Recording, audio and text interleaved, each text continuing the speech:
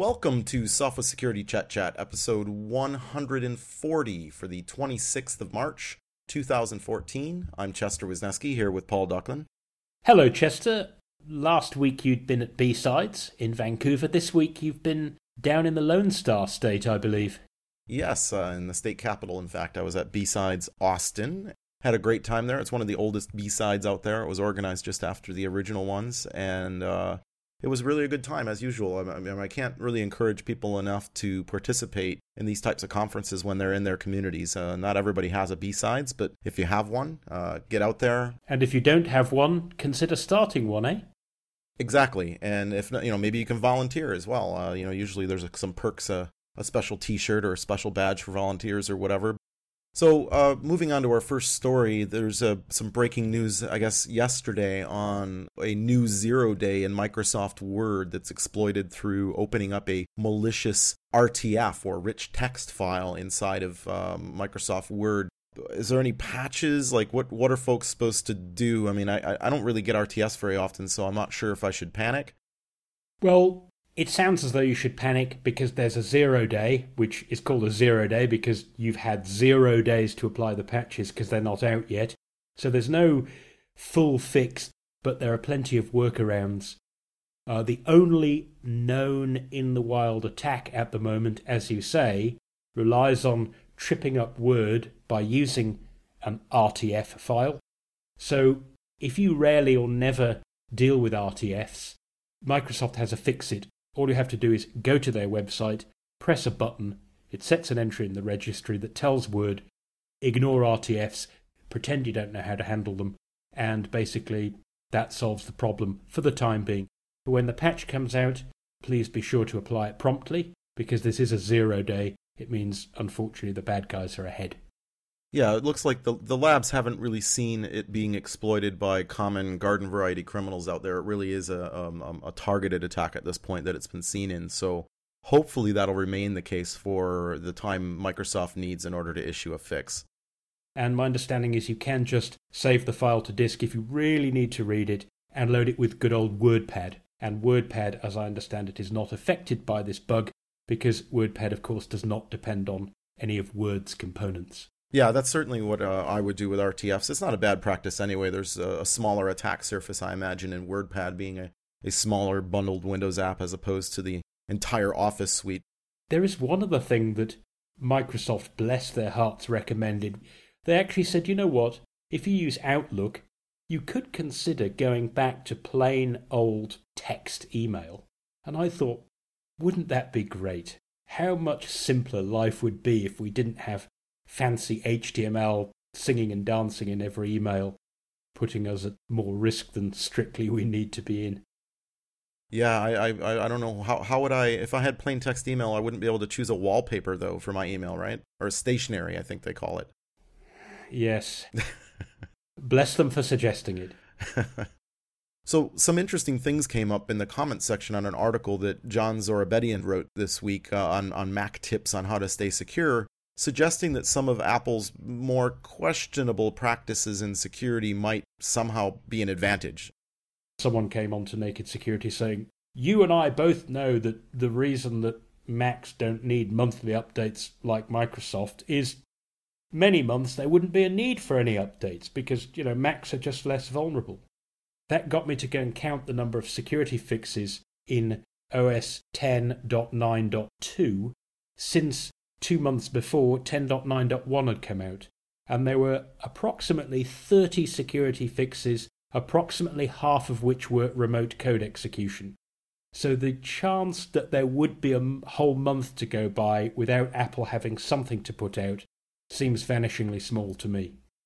Well, it's very similar to the Linux security situation, and the Linux people have a very similar opinion to a lot of Mac folks on the, Windows is more vulnerable, and I guess the three of them all take very different approaches. I mean, if you look at a Linux distro, you've got things like OpenSSL and CUPS and, all these different, libtiff and all these different libraries and all these things being developed by completely independent groups of people volunteering.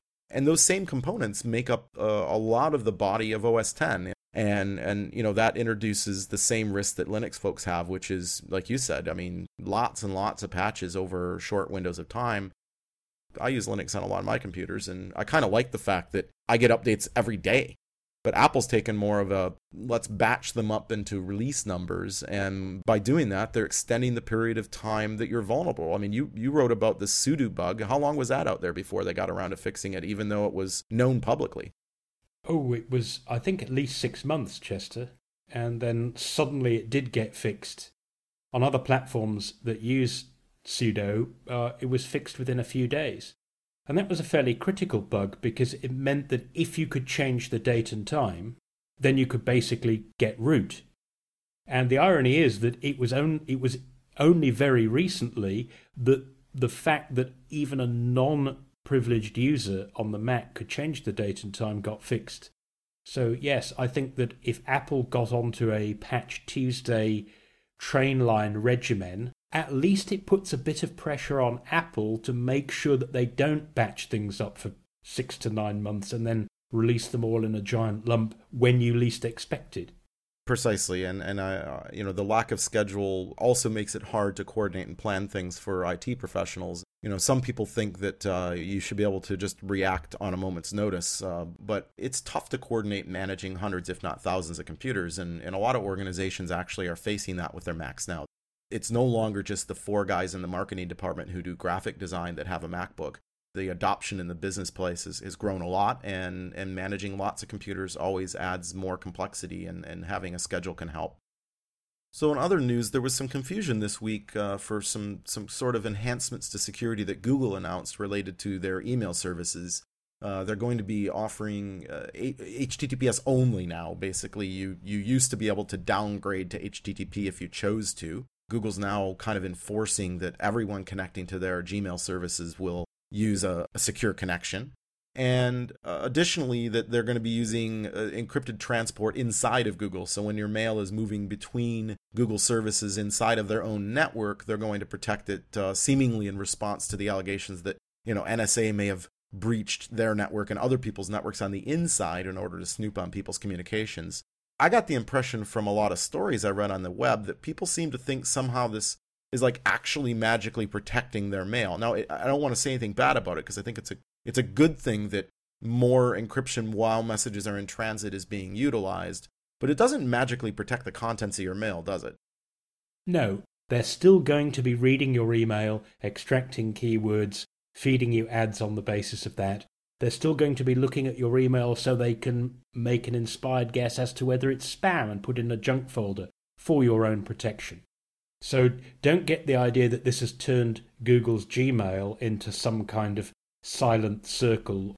Google is still going to be able to look inside your email. If there's a court order, of course, they'll still have to hand over the stuff to the relevant authorities. But what it does mean is that when your data is moving around, there is less chance that somebody who happens to be on the network is going to be able to look at it. Yeah, it seems to be that they're largely trying to make sure that wherever things can be secure, they're doing their best to secure it.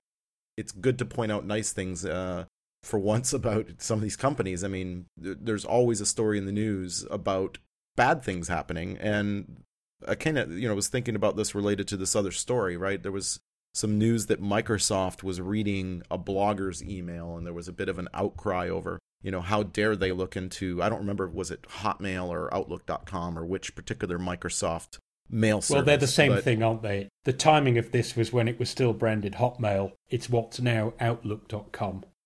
But yes, it turns out, my understanding is this guy was an employee. I don't know whether he'd recently left. Microsoft felt that he was selling the company's secrets, as it were, by giving them away to some blogger in France or something. So, as allowed in the terms and conditions of Hotmail, they had a look at some of his messages, found out that he did indeed appear to be a naughty boy, confronted him, and he fessed up. So all's well that ends well, except that people did say, "What? They looked at his email?" I was pleasantly surprised at Microsoft's response that they didn't just go, "Well, we're allowed to do it, so that's that." They sort of said, "Well, we were allowed to do it, and we're comfortable that we did it, but yet we're a little bit uncomfortable with doing it exactly that way again, so we're going to change our approach." But I think it's a great reminder that when you use a cloud service and you're uploading stuff to it that is not encrypted, you shouldn't be surprised that the stuff is available or accessible to that provider. Even if it's in the tiny part of the small print, if it says they can look at it, then they can look at it. If you object to that, then you either need to persuade your congressman or your MP to change the law so they can't have that in their T's and C's anymore, or you need to choose a different service. It really is as simple as that. Or, of course, encrypt before you upload the stuff in the first place. I think we should point out that all the other major, I shouldn't say all, but most of the other major email providers out there all came out and said the same thing, that their terms and conditions allow them to read your email and that they can do that if they wish as well. I mean, I know I saw Yahoo and Gmail and some others saying that, which I also found surprising because it's not a very popular thing to say, but it is the truth. I had some good conversations at B-Sides about these click-through EULAs and privacy statements and terms of use and acceptable use policies, whatever you want to call them. People complain about them and, I don't ever read that. Who's ever going to read that? When you ask people, though, what's the alternative, right? You need some sort of a contractual agreement if you're going to provide somebody with a service. They're giving you something for free. They're trying to protect themselves often by many of the terms and conditions that are in those policies. And, there's no magic solution to this problem, right? You need to understand your rights and you need to understand your responsibilities when you take on a free service. And it really is up to you to know those things. And free may mean, as we've said many times with a service like Facebook, may mean that you're not the customer. You're, if you like, an unwaged employee who's paid in kind. Let's face it, if you use Facebook, if you use Outlook.com, if you use Gmail, if you use a free blogging site, in terms of things like bandwidth and functionality, you do actually get quite a lot in return for the fact that these companies are allowed to look at your mail or your content and try and sell you something that you might or might not be interested in. That's how it works, and if you don't like it, I guess you could always set up your own mail server. There are risks and complexities in doing that, but it's not unspeakably hard. No, I certainly, as you know, run my own service for myself and my family and friends. So there was some controversy this week as well. I guess Facebook is buying WhatsApp, and there was a bit of a privacy kerfuffle. For a mere $19,000 million. A snip at twice the price. Yeah, quite the bargain for a few text messages. But there was some controversy about whether privacy was going to suffer now that Facebook is in control of WhatsApp, and I was a little puzzled myself. I remember writing an article about how WhatsApp had run afoul of privacy law in both the Netherlands and in Canada, and that they didn't really exactly have a sterling track record. And confusingly to myself, I even thought for a minute, wow, Facebook hasn't done so bad the last 18 months. I can't remember the last time that they unchecked a checkbox and made you go back in and recheck it again. So maybe privacy could improve, huh? Yes, and the other thing about WhatsApp is that they have made more than one cryptographic blunder in recent memory. But what was surprising is that the reaction to this concern that Facebook would start mining WhatsApp messages, which was, the whole idea that WhatsApp wasn't going to allow that, provoked a comment from the company's CEO that said respect for privacy is coded into our DNA. I thought that was a rather strange thing to say, given, as you said and wrote, they had all this privacy problem with Canada and the Netherlands a couple of years ago, that they haven't actually been very cautious in the way that they've protected your messages in transit. So, as you say, maybe things will get better. But one thing that seems certain, they'll be different. Well, and it makes me think about privacy policies again, and the fact that it's one thing to have a policy, but it's another thing to be able to actually act on it. And we've seen that with Snapchat, we've seen that with WhatsApp, even the Starbucks app problem a few months ago with it storing people's credit cards in plain text. And of course, we saw that in that study that came out on mobile banking apps, didn't we? Yeah. Where this is the app that the bank has said to you, hey guys, you should use this because it's the one we endorse. And when you interact with us, then you'll be really secure. And some 40% of them did not even bother to check TLS certificates. So if you man in the middle the app, it would be completely invisible. So, I'm sticking with my browser and my traditional methods of communicating with my friends. And on that note, I will conclude Sophos Security Chat 140. As always, for the latest security news, you can get the best version of it from nakedsecurity.sophos.com. And all of our podcasts are available at soundcloud.com/sophosecurity. And until next time, stay secure.